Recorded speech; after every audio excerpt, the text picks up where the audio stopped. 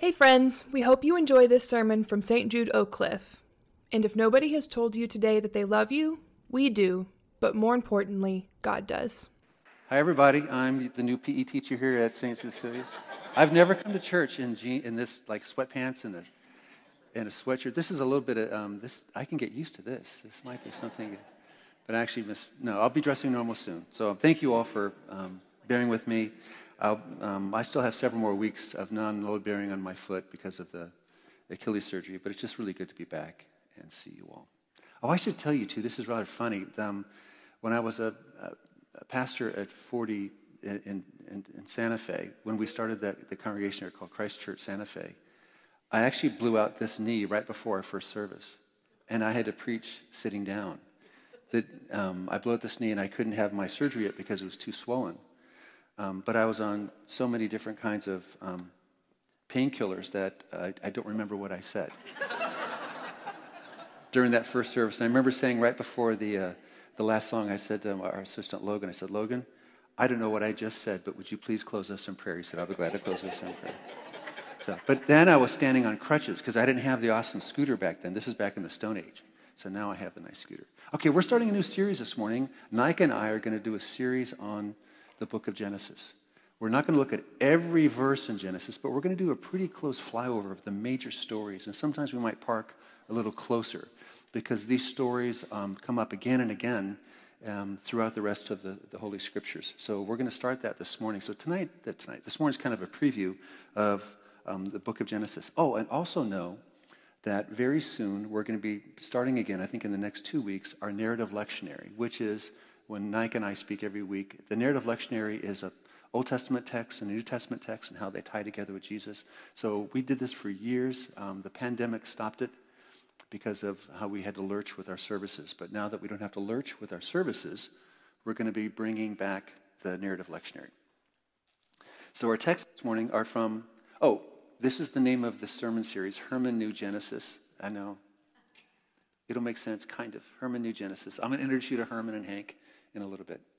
Herman Knew Genesis, and this is the real title of the story, if you can go back there, Jess. Understanding the cosmic story from the beginning through the presence and authority of the eternal Word of God, Jesus himself. That's the Mart part. You guys of course I had to do the Mart part. So a rather wordy subtitle. I know it sounds like a very erudite indie album, but that's it. We're going to look at the Bible look at Genesis through the presence and authority of Jesus, even from the very beginning, and we get that from the Bible. So our text first is John 1, verses 1 to 3, and then verses 16 to 19. Now listen how John begins like Genesis, but then introduces Jesus. In the beginning was the Word, and the Word was with God, and the Word was God. He was in the beginning with God. All things came into being through him, and without him not one thing came into being, what has come into being. From his fullness we have all received grace upon grace. The law indeed was given through Moses. Grace and truth came through Jesus Christ. No one has ever seen God. It is the only Son, himself God, who is close to the Father's heart, who has made him known. Okay, thank you, Jess.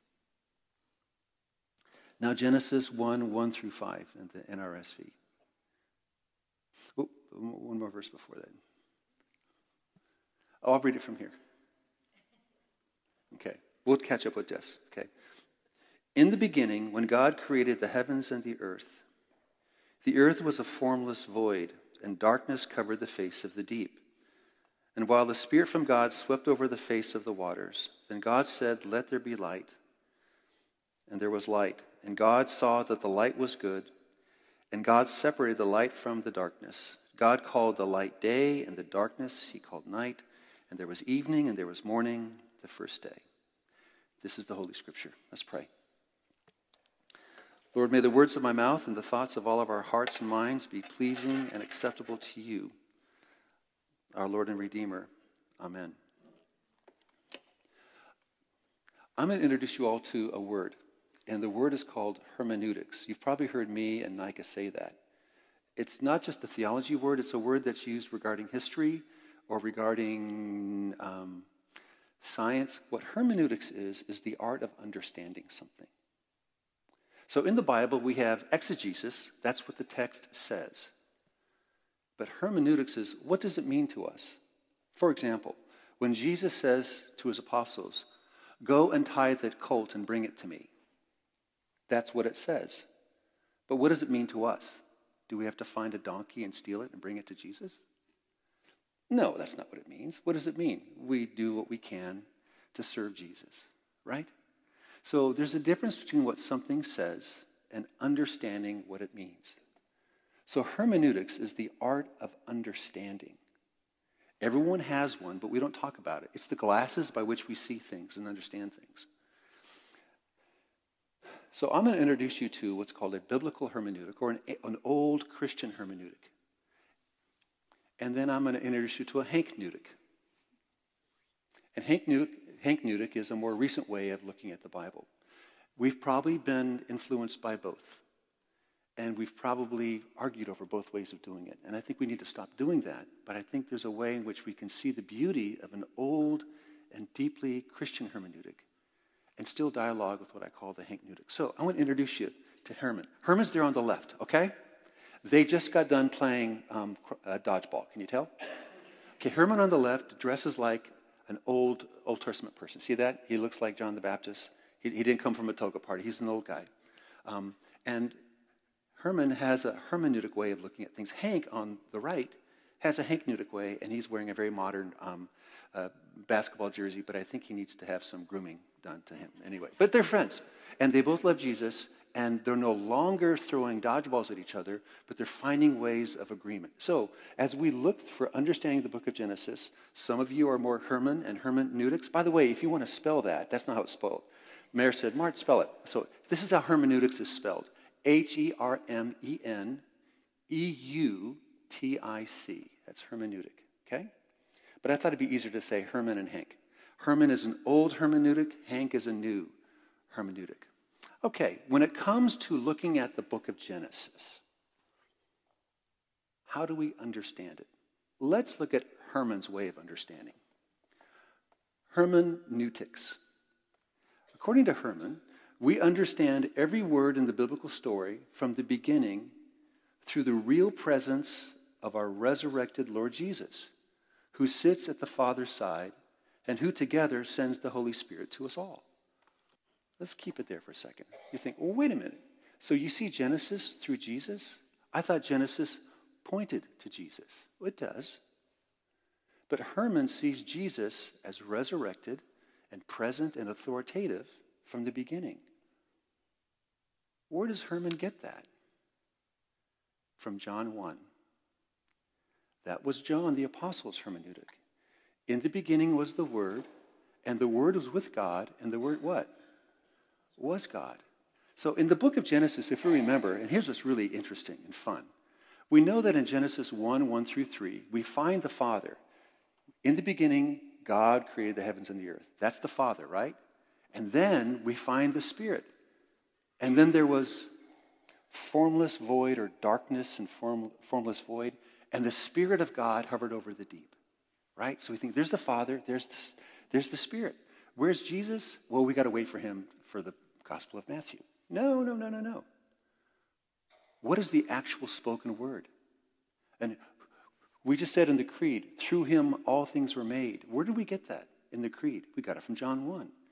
So as soon as God said, who is that word? Jesus. So there, from the very beginning, we have the Father, Son, and Holy Spirit. So when John read the book of Genesis, he read it not just toward Jesus, he read it through Jesus. Does that make sense? It may sound weird, but it's the old apostolic way of reading it. So that's how Herman understood it. In the beginning was the Word, and the Word was with God, and the Word was God. Now, John knows the Bible very well, John the Apostle. And he took 30 years. He wrote his gospel way later than the other writers did. So he knows the Old Testament. I want you to hear what he says. It sounds weird. He says the law indeed was given through Moses. So who wrote the first book of the Bible? Well, Moses did. He wrote the first 5. And he didn't finish the last book because he died halfway through it. But he had, but anyway, that's no big deal. Okay, and what John says, he says, the law was given through Moses, but grace and truth came through Jesus. Well, wait a minute. Didn't grace come through Moses too? It did. Moses wrote Genesis 15 and 17, and there's lots of grace in Genesis 15 to 17. And Abraham believed, and it was reckoned to him as righteousness. Oh, Abraham was saved by faith. Lots of grace. Wasn't there truth in what Moses said? Because the law is the truth. Of course it is.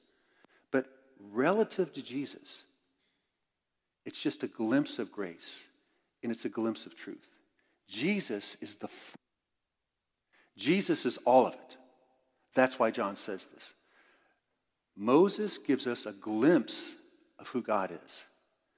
It's like looking at an eclipse through a little pinhole. By the way, teenagers, don't do that, okay? I did that once when I was 17. That was so stupid. I saw something for 2 months I didn't tell my parents about this. So I'm telling you now. I gave a bad analogy, but if you look at a pinhole, oh, that's what the sun looks like? No. The sun looks like, if you look at it at a pinhole, you're only getting a piece of it. If you only get a piece of it, you don't understand it. You only get a partial revealing of it. What Moses gave us is a pinhole pointed at the sun. What Jesus has is a bright noonday sun. You see what John's doing? He sees everything through Jesus. So that's what the hermeneutic is. We look at the Bible and we say, Jesus, you're there because you were there at the beginning. All things are made through you and for you. By the way, think about that. When you yell at someone, they're not just a God-made person. You got to make it more personal. They're Jesus-made. Every human being is Jesus handmade. Have you ever thought about that? In other words, everyone is artisanal. Artisanal anthropology. Every human is artisanally created by Jesus, not just by God generically. So when you and I make fun of someone, when you and I are angry, we're making fun at someone that was artisanally crafted not just by Jesus, but for Jesus. Whoa. Changes things, doesn't it? That's how John saw Genesis. That's how he began to read it. Now, let's talk about Hank for a second. Okay. Hank and Hankneutics, how does Hank read the Bible? A lot of Christians do this too. We do this. We kind of flip-flop between hermeneutics and Hankneutics. We understand every word in the biblical story from the beginning through the authority of every word in the biblical story. Because every word equally reveals the truth of God. The eternal word, that's Jesus, is promised in the beginning book. Now, what's the difference between the two?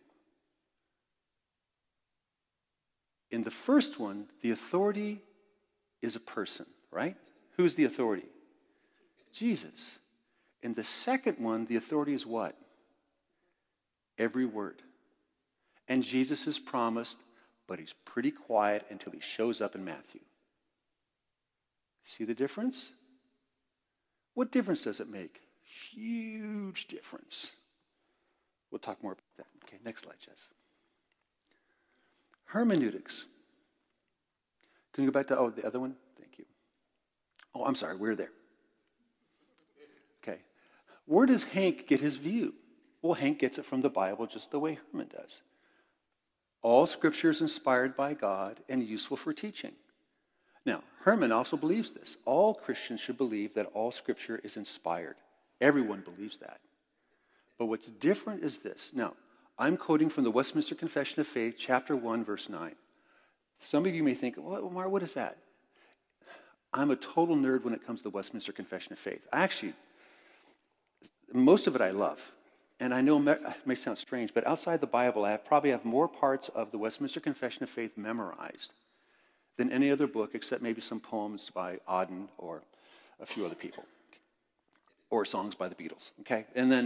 But I got a lot of portions of this memorized because as a Presbyterian pastor, it really impressed presbyters if you can quote the confession without looking at it, especially when you're being allowed into a new presbytery, like, wow, he has it memorized, check, next question, because I want the exam done, okay? So that was part of the deal. I just had it memorized. So in the Westminster Confession of Faith, you guys need to know the history of this.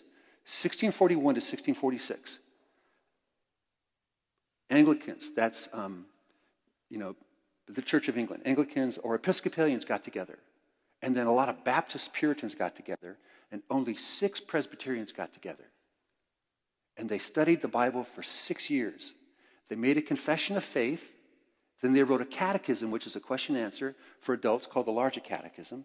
And then they made a shorter catechism, which was for kids, but it's so complex, now we give that to the adults, and we just skip the larger catechism altogether. Okay, just be honest.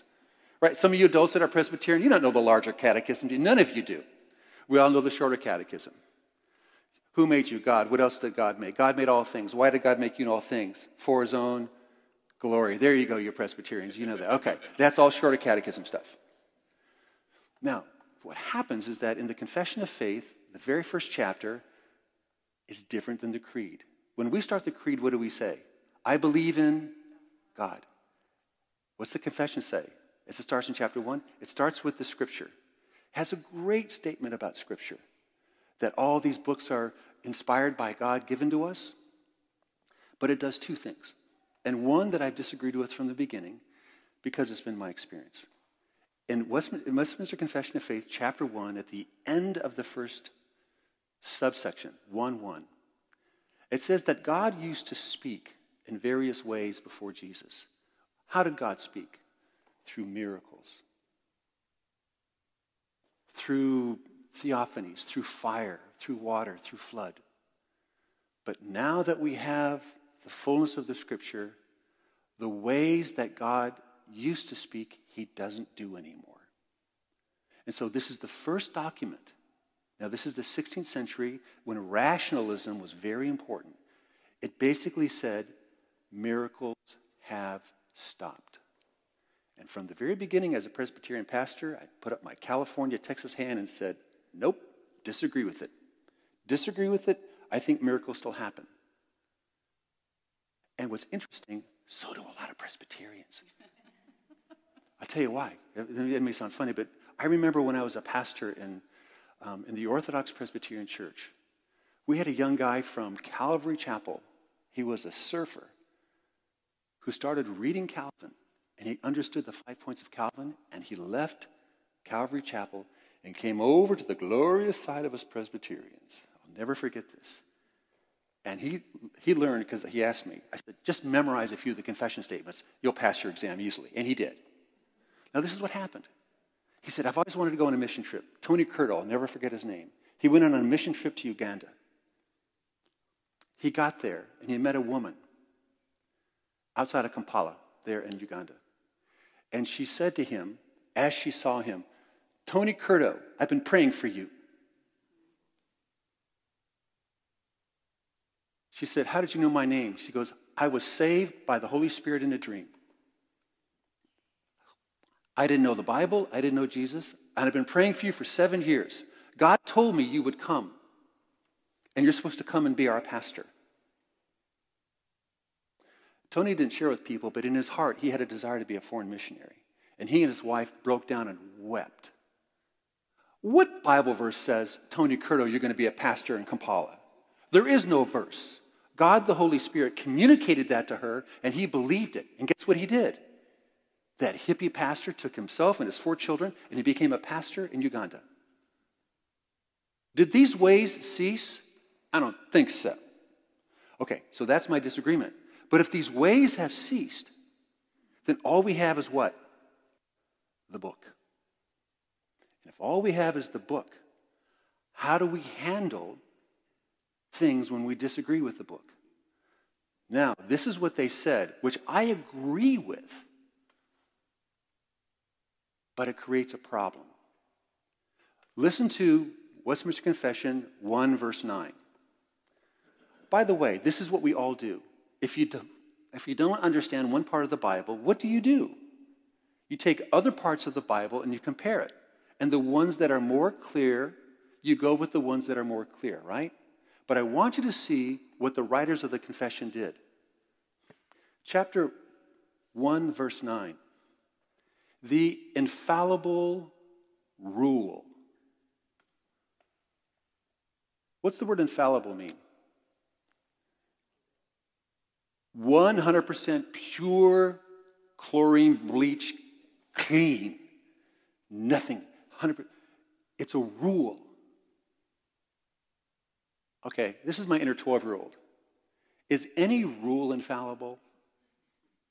Rules are made up by who? People. Who determines if that rule is infallible? People.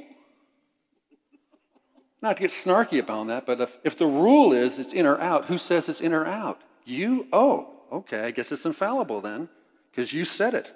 My inner Brian Regan comes, you know what I'm talking about, right? Okay, so the only infallible rule of interpretation is Scripture itself, when there is a question that must be known in other places. Well, we do that, but it did something.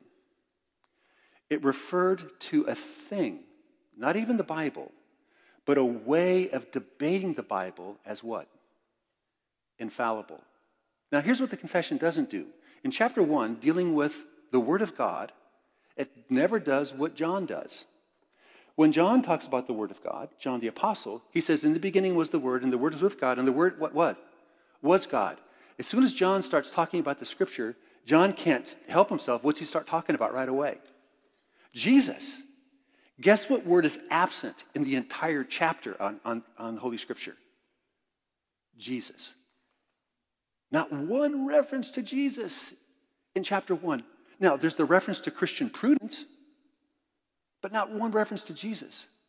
And it gives us a rule. And that rule that we think is infallible has created divisions in the church. I'll get to that later, okay? Little spoiler alert ahead of time. When we use words like infallible, perfect, we better reserve those words for a person. You hear me on that? Because every rule is subject to interpretation. But it used the word infallible not in reference to the Holy Trinity, but into a principle of understanding the Scripture. And I'll tell you what happened after the confession. Okay, so, in other words, Herman says, well, the infallible rule of interpreting Scripture is Scripture itself. Okay, next slide, please. And under hermeneutics, this is the difference between Herman and Hank, getting a little more precise. The infallible revealer of truth of God is a person. It's Jesus himself. Who is the fullness of God in bodily form, according to Paul? Jesus. Who is the only one who's close to the Father that fully reveals the Father? Jesus. I'll have this on a slide later on, but the only perfect theology in the Bible is Jesus. It's him. Let's not make it a thing. Let's not make it a rule. But under hermeneutics, under Hankeneutics, the infallible revealer of God is an infallible rule. And if it's an infallible rule, who decides what rule? Who decides who's in or out? I'll get to that in a second. Because it's had a big effect on church history. So, big difference. As we look at the book of Genesis, who's the infallible interpreter of God? Jesus. Or is it a bunch of verses that we just lob back and forth as a rule and see who wins? The confession set us up for some dodgeball tournaments. I'll get into that in a second. Okay, next one. Hermeneutics. The words of Moses and all biblical authors, they reveal God. When Moses saw the burning bush, he saw a reflection of God. When Moses wrote the Ten Commandments, it was through the finger of God. It reveals God, and yet, what Moses writes submits to the authority and life and words of Jesus, who is God. Do you remember the story of the Transfiguration? Okay, what happened on the Transfiguration? Jesus is getting ready to go to Jerusalem. He takes his three best friends, Peter, James, and John, goes up on a mountain to pray. He goes up on a mountain to pray. Then all of a sudden, Moses and Elijah, Moses, who wrote the first 5 books, Elijah, who's like the Michael Jordan of the prophets, or the LeBron James of the prophets, or the Taylor Swift, if you're into music, of the prophets, okay? He's like the best of the prophets. You got the writer of the first 5 books, you got the best prophet, and they're both talking to Jesus. Because Moses wrote the Word of God, and Elijah preached the Word of God. And then Peter, being like me, said, oh, like the 3 biggies are here. There's Moses, and there's Elijah, and then there's Jesus. This is like the super group. Man, these guys should go on tour together. Boom, boom, boom. And he said, I'm going to make a separate, 3 different altars for 3 of you. And then the Father comes down in a cloud, and they all get scared. And the Father says, this is my Son, listen to him. According to the Father, what did he mean by that? Moses and Elijah were bowing down to who? To Jesus. They wrote through the inspiration what we call the Scripture or the Word of God. But then they met the Word of God face to face. And they said, listen, don't compare us. Does it make sense? So that's the hermeneutic. The words of Moses and all biblical authors reveal God and the authority of life of words of Jesus, who is God. But under hermeneutics, now this is what some of us have been taught, or caught, is this. The words of Moses and all biblical authors are equally authoritative to the words and life of Jesus. You know why? Because it's in the Bible. So Jesus is just he's the fulfillment of the Bible, but his words are just as authoritative. And if you have a difficulty, guess what you do? You get yourself a little dodgeball tournament, and you start flopping those words around, and you start having debates, and you see who wins. Because they're all the same. That's under hermeneutics, not hermeneutics. I'm doing this as ahead of time just so you guys can think about these things and understand. And I'm not making fun of either one because you know what? We probably flip-flop between both camps all the time.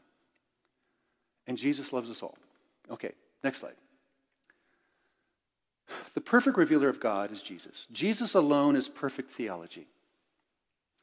Comparing Scripture with Scripture is vital, but that rule is not God, and it's not infallible because it's enforced not by God, it's enforced by committees, denominations, people that have vested interest.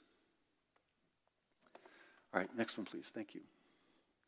Listen to the inspired Apostle John, who knows all Scripture well, including Genesis. Now, this verse to me is one of the most profound verses in all the Gospels. John says this in John 1:18. No one has ever seen God. It is God, the only Son, who is close to the Father's heart, who has made him known. In the Old Testament, did people see God? Oh, yeah. Moses saw God, saw the backside of God. Moses saw the fiery furnace. Daniel in the lion's den saw one like the Son of God, which is Jesus. So, are there glimpses of God? Doesn't John read the Old Testament? Oh, of course he does. What does he mean? Comparatively, what Moses saw, what Daniel saw, is blindness compared to Jesus. Because only Jesus perfectly reveals who God is. Do you see what John is doing? He's giving us a hermeneutic. He's telling us how to do this. Now, I haven't talked to Nika about this specific question, but I think we both have kind of skirted around this. In all my years as a professor in seminaries and as a student in seminaries, never once did I see or hear about a class on this. Let's look at the Bible for the whole semester the way that the writers of the New Testament read the Old Testament. How did they understand it? Not one class on that. It was assumed. We said, well, they did it this, and they did it through the Word of God. But we never took every verse of John, Mark, Luke, Matthew, Paul, Peter, and all the ways in which they quoted the Old Testament and asked ourselves the question, how did they do it? How did they see it? What was their hermeneutic? In my background, we got our hermeneutic from 1:9 in the confession and just assumed that's what the apostles did. Does that make sense? I don't know any group that does that, save one. The Greek Orthodox Church. They do that part right. But I got to tell you, they don't do the mission of God part. They need help with us. They got that part right, but they don't do the mission of God the way we do. They're a little bit difficult.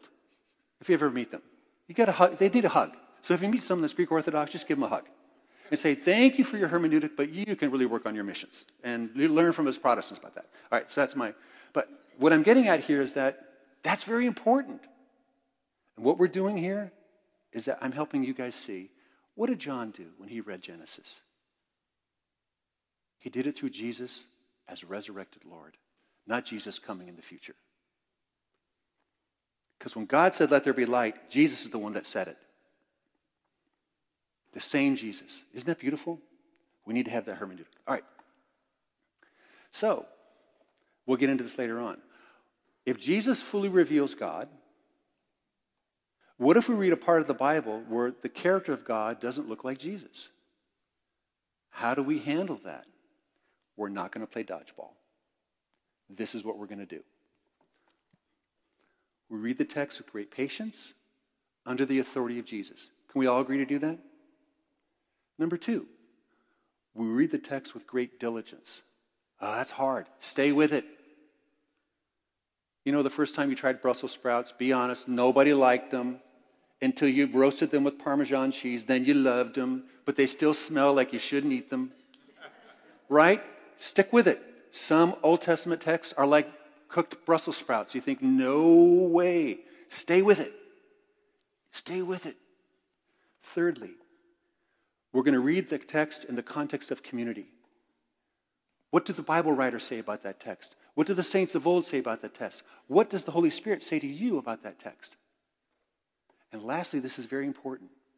We hold our conclusions of that difficult text with great generosity towards others. Because if it's a difficult text, we submit to the authority of Jesus and not to a what?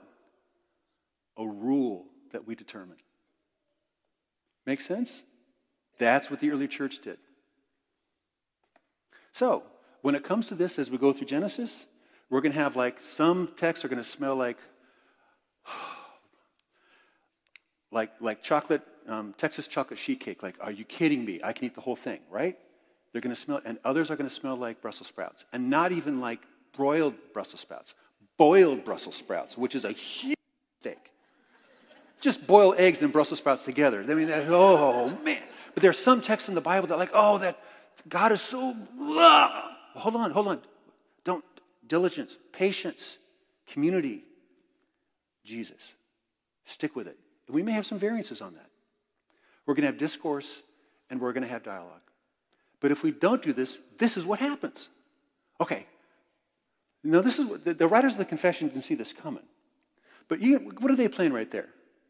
Dodgeball. Okay, those 3 guys, so 2 guys and a gal, they've got 3 balls, and the other team just threw their 1, and it missed them. Oh, who's going to win this round? Well, they're obviously Presbyterian, okay?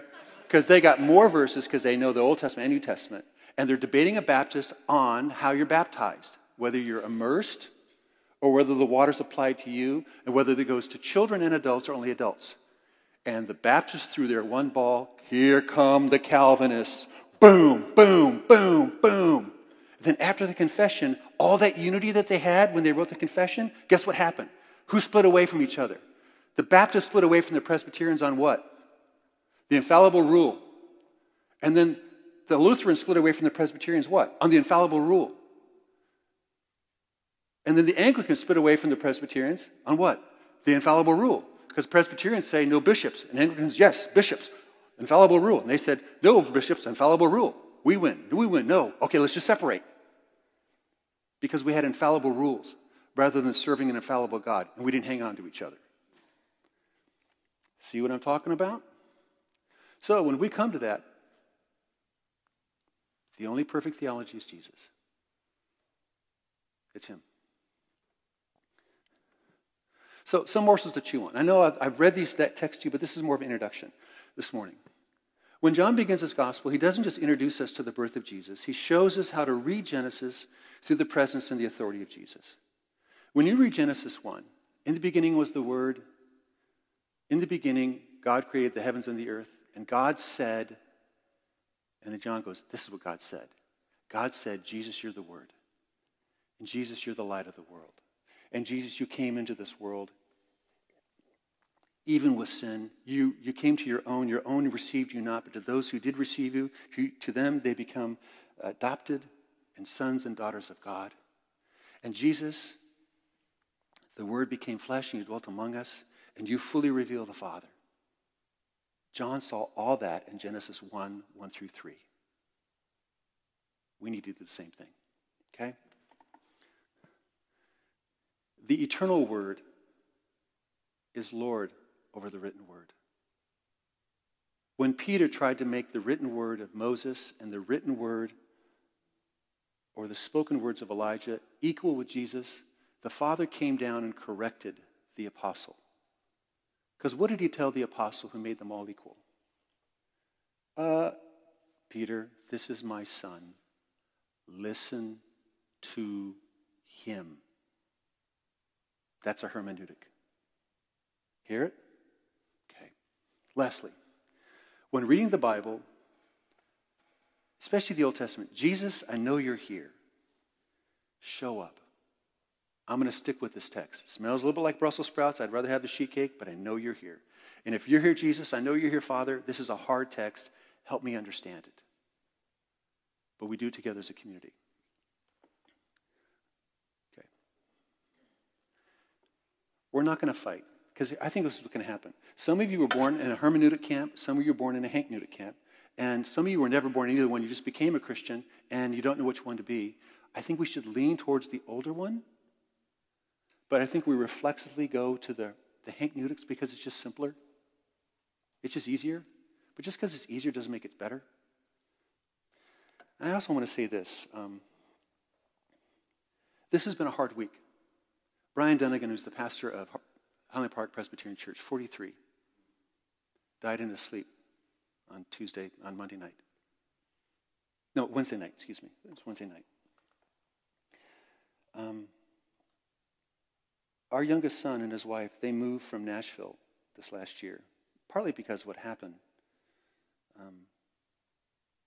at the school where Chad, who many of us know, when his daughter was killed in the school there at Christ Presbyterian. And our son and daughter-in-law said, this is too much for us.